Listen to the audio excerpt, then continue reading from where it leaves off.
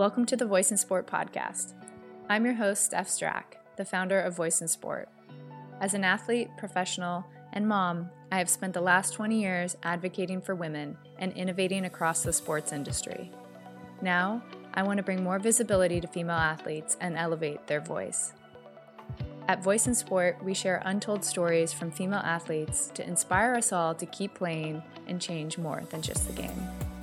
Today, our guest is Katherine Plummer, a professional volleyball player and former Division I athlete at Stanford University, where she became a 3-time NCAA champion and 2-time NCAA Final Four Most Outstanding Player of the Year. She has also collected ESPNW awards such as First Team All-American and National Player of the Year. Katherine is a member of the U.S. volleyball and beach volleyball teams and will be playing professional volleyball in Japan this season.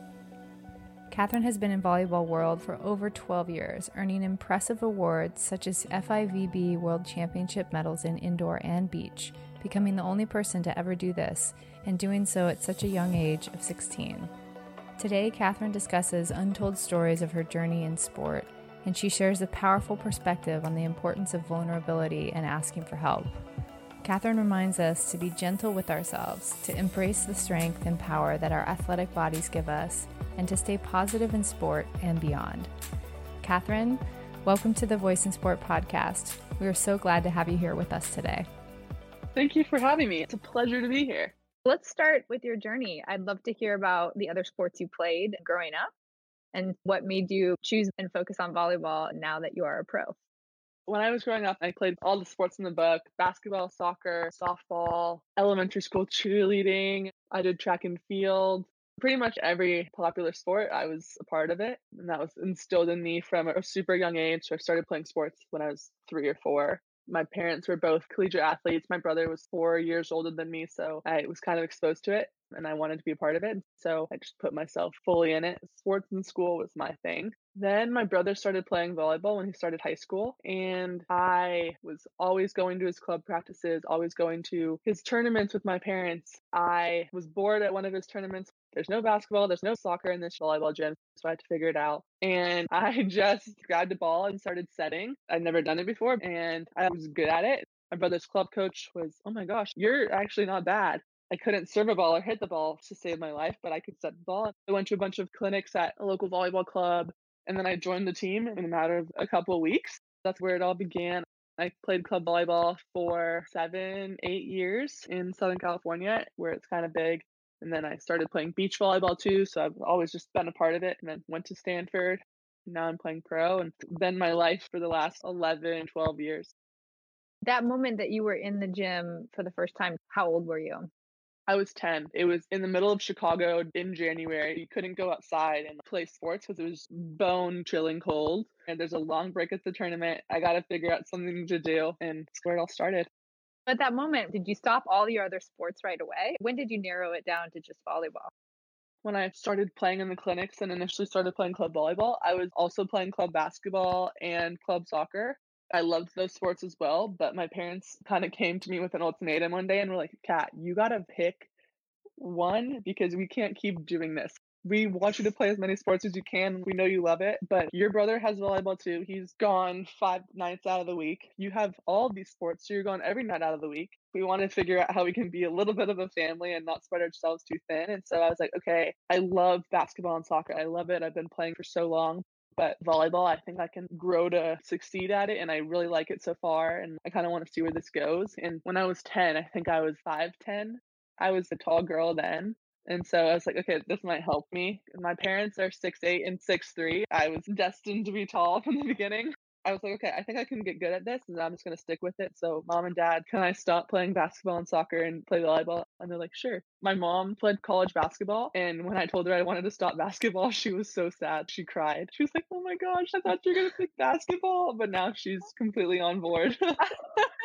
You did make a good choice. And I am curious to know, what was your biggest challenge? I'm sure you dealt with a ton of pressure along the way. You played at one of the top schools, won 3 Division I NCAA titles. So can you talk to us about some of those challenges along the way and how you overcome them? How I've always looked at pressure is to spin it in a positive way. If you're feeling pressure, it probably means that you're doing something right. People are expecting more of you. Outside sources want to have a little piece of it. That's how I've always tried to look at it. Granted, it's still tough to be someone that people look to be good all the time and be a team that others look to always succeed. Throughout my whole volleyball career, that's been my reality. You and your team are going to be expected to do well. And that's a tough spot to be in as a young girl and as a woman in college because you're not going to be perfect every time. And I think that was what I struggled with most, trying to live up to these expectations. And my last year of college, I just accepted that it was going to be there all the time. I wasn't going to be able to change it. People are always going to want more out of you. What I really tried to do was say, okay, I know this is happening, but I can only focus on what I do. I can't focus on everyone else and what they're trying to do to me, with me, what they want from me. I can't do that. I can't talk to everybody that's coming at me. I can only control what I can do. And that was where my mentality shifted to where I am today. Because, like I said, I've always had that positive outlook on pressure and expectations, but eventually it starts to wear down on people and it wore down on me. But I think trying to get back to, okay, I know that there's a positive side of this and trying to see that is something that helped me. We all know how tough the first couple years of college can be, especially on the mental health side. A lot of female athletes are challenged with depression and anxiety the first couple years, partly due to a lot of the pressure and trying to balance school, social life, and sport. What are the things that you did to help you get to that place? What are tips you can pass on to practice that mental agility? One thing that I did for sure, I found it was super important for me to have a life outside of volleyball and get a group of friends that had no idea what you do on the volleyball court. They just know you as a person. That was super helpful. I started becoming friends with people that just weren't in volleyball world. They were in the sport world. They played baseball or basketball or other sports, but they didn't really understand it or grasp volleyball. That was super healthy for me because after practice, I would hang out with them every day because that was how I kept myself sane. And I didn't talk about volleyball one time, but I think that helped me for sure. One of those friends ended up becoming my boyfriend. So that's another story. But once we started dating, he came to one of my games. He was like, I didn't know you were good. I was like, I didn't think it was important. So that was one thing. The other would be to ask for help. In college, you're exposed to so many other resources besides your team and your coaches. There's counselors that I've talked to, there's academic advisors that are there for academics, but also there to help you as a person. This is going to sound weird, but I talked to the people at the restaurant at Stanford to help me when I was having a rough day. Just like, let's talk at the counter when I'm ordering food. This will help me.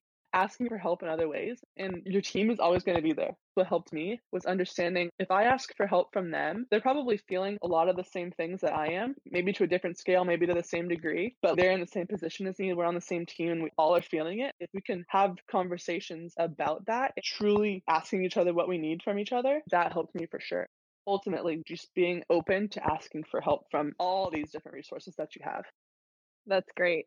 So during your journey, Catherine, did you ever have any self doubt? Because one of the toughest things for any athlete can be internal dialogue. And we know a lot of girls drop out of sport due to confidence.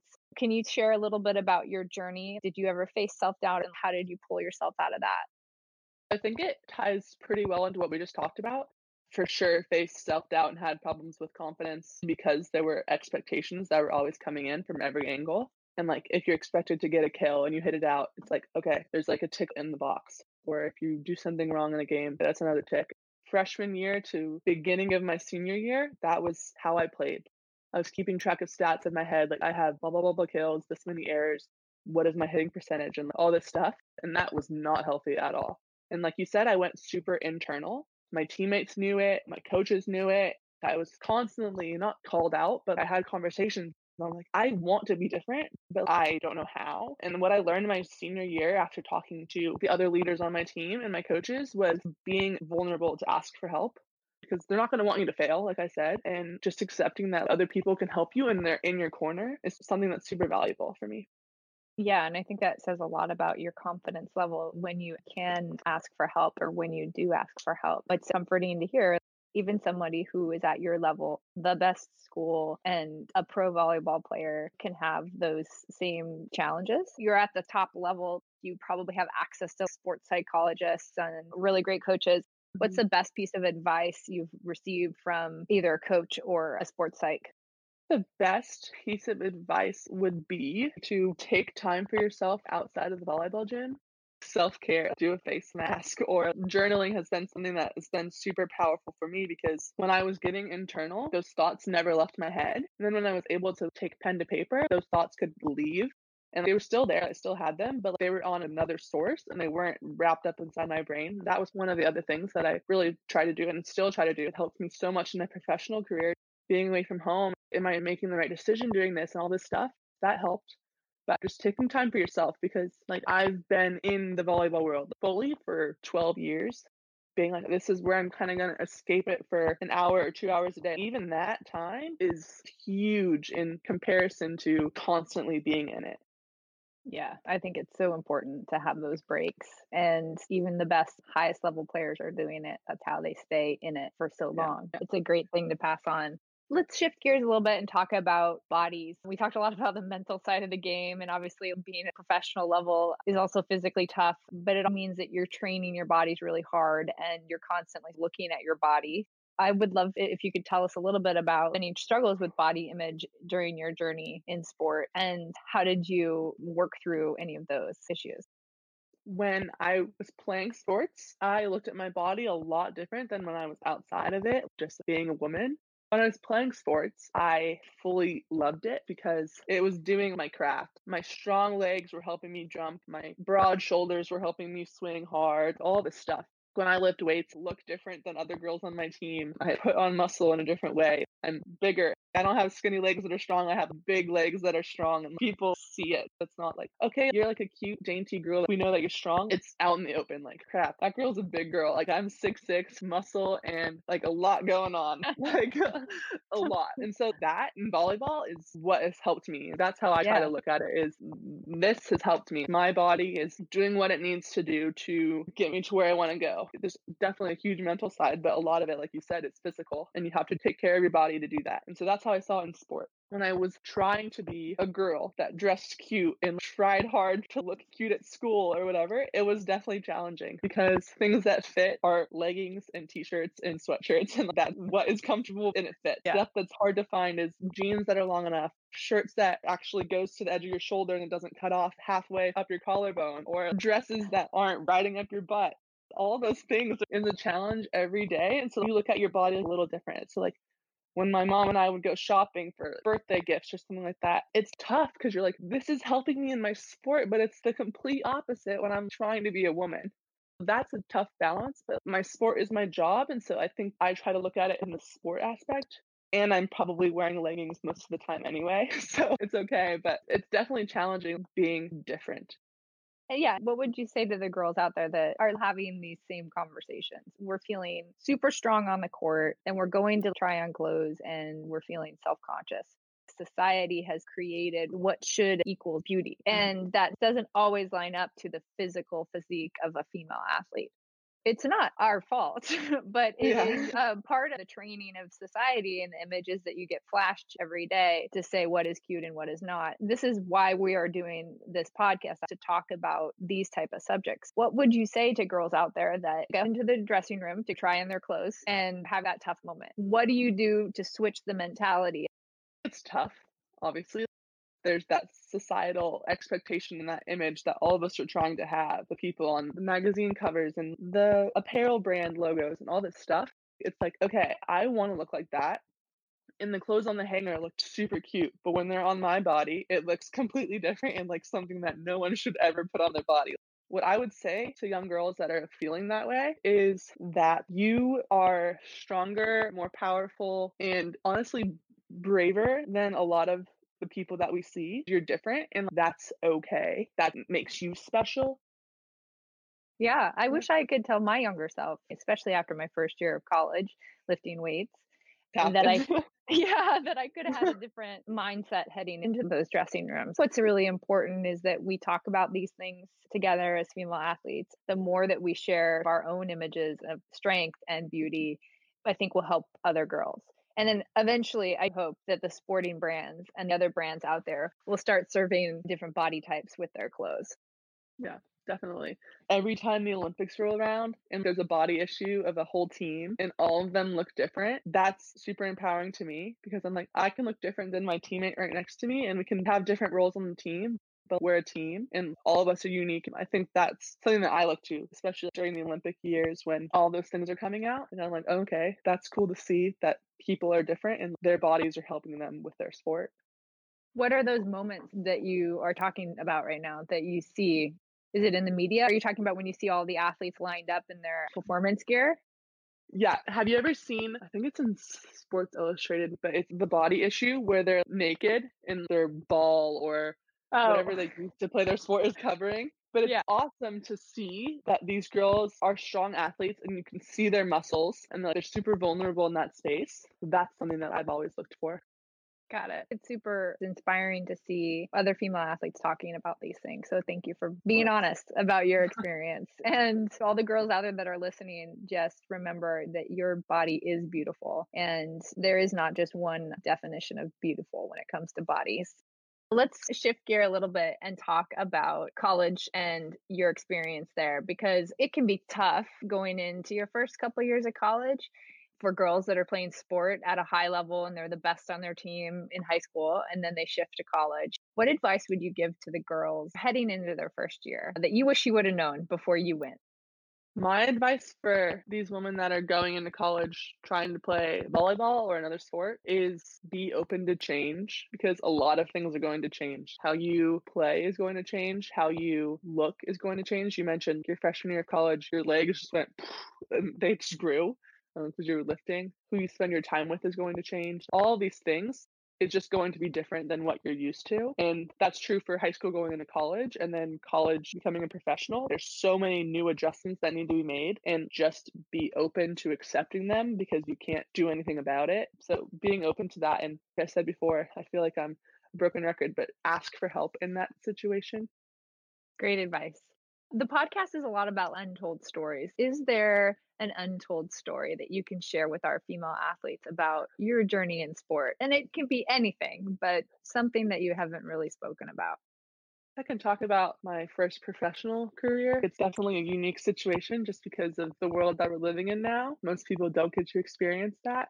I signed a contract with an agent right after the national championship, pretty much. I was in New York City spending the holidays with family and friends, and then off to Italy to play international volleyball and professional volleyball. And it's super exciting. But you're also sad that you're leaving home, but like more excited than anything. And then you step off the plane in Italy and get picked up by one of the team managers, and you're on your way to practice after however long flight that was. I don't know, like 11 hours. And jet lagged as all hell and trying to figure it out. It seems glamorous, and it is glamorous. You're playing volleyball, you're playing the sport you love, and you're getting paid to do it, which is awesome. But it's definitely a huge adjustment and different than what you've ever experienced in your whole life. You can travel to a country for a couple weeks and be with your friends and family, and it's super fun. And then you go by yourself and you're playing a sport for 5 to 6 hours a day, and then it just becomes a lot all thrown at you and you don't have any control of it and you're by yourself, so it becomes lonely and you don't have your friends and family there and you are trying to learn their language when people are just talking to you. It's really hard and you're always the last one to get information just because you're the American that doesn't know the language. My experience was like I lived at a hotel and it was just different. I'm used to a dorm room. I've done that for 4 years, but like going into the outside world and expecting so much of this glamorous life, and then staying in a hotel with a small kitchen and a little baby living room and a bed and a bathroom is just weird, and you're not used to it. And then you're there for a month, and the global pandemic hits an hour away from where you are in Italy. And again, you're the last in translation. Things get lost in translation, and it's a tough spot just because this is so foreign to you. And then another thing happens, and you're like, oh my gosh, what do I do? And so you rely on people back at home relaying information to you that they hear on the news. You try to find a news channel that speaks English. And once I found it, it was on 24 hours a day. And then you have to figure out, okay, is it in my best interest to leave the team and be home with my family? Or should I stick it out and see what happens? I stuck it out for a while, like a month. And then I was like, I don't think this is safe anymore. the president of our country is going to restrict travel from where I am. Ultimately made the decision to come back home, and I'm so glad I did, but I had to make sacrifices. I lost a lot of my salary. I won't be with the same team next year. So all these things happen, and it's your first year and it's all foreign to you. You just get thrown into it and then got to figure it out. And so I think that's something that a lot of people don't get, because they're like, oh, you're a professional athlete. And the professional athlete in the United States looks pretty different than what it does in another country. I think that's something that people don't know. And I hope this can help people understand, yeah, it's awesome and you're getting to play the sport you love and it's really fun. But at the same time, it's some of the hardest things you're going to have to do, because you have to sacrifice a lot to be away from home. It's different than being in NFL. When you're considering going to be a professional female athlete, you have to make sacrifices. I can't wait till we get to a place where we have less of those sacrifices to make as female athletes to continue with our sports. But for now, I think it's so important to just be real and honest with what those experiences are. Thank you for sharing that. I actually had a similar experience moving myself to Italy right after college, literally right after college, like you, moved to Bologna to work for Nike, got a small apartment, tiny kitchen, tiny little living room. Long time to just know what was happening in the world. So I can't imagine to be over there feeling lonely and having to go through the global pandemic, the beginning stages of it. It must not have been easy. And I can relate to those experiences of putting yourself out there to go follow your dreams and then getting there and realizing, oh, wow, it's not as glamorous as I had it in my head. And I'm still thankful that I did that experience working for Nike in Italy, but it was tough and I didn't get paid a lot and it's similar, but I wasn't playing professional sports. I'm still thankful I did it, but it's tough. Yeah, my advice, like you just said, if you have the opportunity to do it, even if for 1 year and 1 season, do it. I've learned so much in 2 months that I was there than I ever would have living here at home. I think if you have the opportunity to do it at least once, go for it. And if you find out that you don't like it, so be it. You have the rest of your life to do what you want. It's a unique opportunity that we get as female athletes to play our sport and succeed in it. Yeah, and go to other countries. It's cool. A lot of the WNBA players that we talk to with Voice in Sport, they have to go overseas because of the pay in the US, which is a bummer. We're advocating to try to help change that, but it does offer some other positives when you try to take a step back and think about it. The experiences of seeing another culture, what that means for you. I'm sure you came back with a different perspective on the world, even though it was just a few months. There is some positive to that. But let's all try to move women's sports forward in the US so that we can have our female athletes here and being paid more money. Yes. Let's talk about the 3 questions that I always end with all of the athletes. It's really been interesting to see everybody's different perspectives. So what is your superpower that you gain from playing sports all these years? And how are you going to use that superpower to drive something positive outside of sport? I would say my superpower that I've gained through sport is vulnerability, and that's come in different facets, asking for help or crying with your teammates or whatever it may be. But I think I can help the world outside of that by making it something that people don't look down upon, because I have a platform to help people and little girls look up to me. And I think if I can make that the norm and not a stigma, that's a really powerful thing. Thank you for that. It's a great superpower to gain from sport. So what are 3 words that you would use to describe your journey in sport as a female athlete? 3 words. I would say bumpy, competitive, and the 3rd word would be growth. So bumpy, there have been times where it got super hard, but I stuck through it. There have been times where I've been injured and had to watch my team do stuff without me. So that was definitely a bumpy road. I learned a lot from it. Competitive was, as female athletes, we kind of have to force our way to the top and work really hard to get there. As a woman, it's tough to be assertive, but I think my competitive nature has gotten to me where I am today. And then growth, my sport has allowed me to gain things that I wouldn't have experienced if I didn't play sports. And I've learned things that have helped me be more competitive and got me through those bumpy times. This is a podcast aimed at helping young female athletes. What would be one piece of advice that you would give all the girls out there playing sports?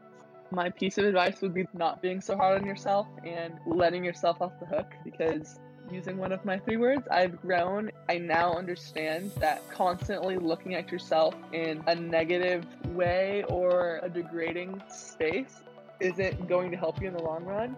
And if you have fun and you're smiling and you love the people that you're around, my experience is that my play improved and I just became a happier person and a better person and a better friend. My advice would just not be so hard on yourself. It's called a volleyball game because it's supposed to be fun and we play it because we love it, and it's not supposed to be something that brings you down, because why would you do it if you did that? Such good advice. Thank you. And Catherine, it was such a pleasure to have you on the Voice in Sport podcast. Thank you for sharing your untold stories and for giving all these girls great advice. Of course. Thank you for having me, and I hope I helped some people today. Catherine, we really appreciate your authenticity and honesty today. Thank you for reminding us to embrace not only the strength of our beautiful athletic bodies, but also the strength in being vulnerable and asking for help. We know this conversation will help girls in sport everywhere. You can follow Catherine on Instagram at Catherine Plummer and on Twitter at PlumDawg, PLUMMDAWGG. Please subscribe to the Voice in Sport podcast and give us a rating. You can follow us on Instagram, Facebook, Twitter, and TikTok at Voice in Sport. And if you're interested in joining our community as a member, you will have access to exclusive content, mentorship from female athletes, and advocacy tools. Sign up at voiceinsport.com. And if you're passionate about accelerating sports science and research on the female athletic body, check out voiceinsportfoundation.org and get involved.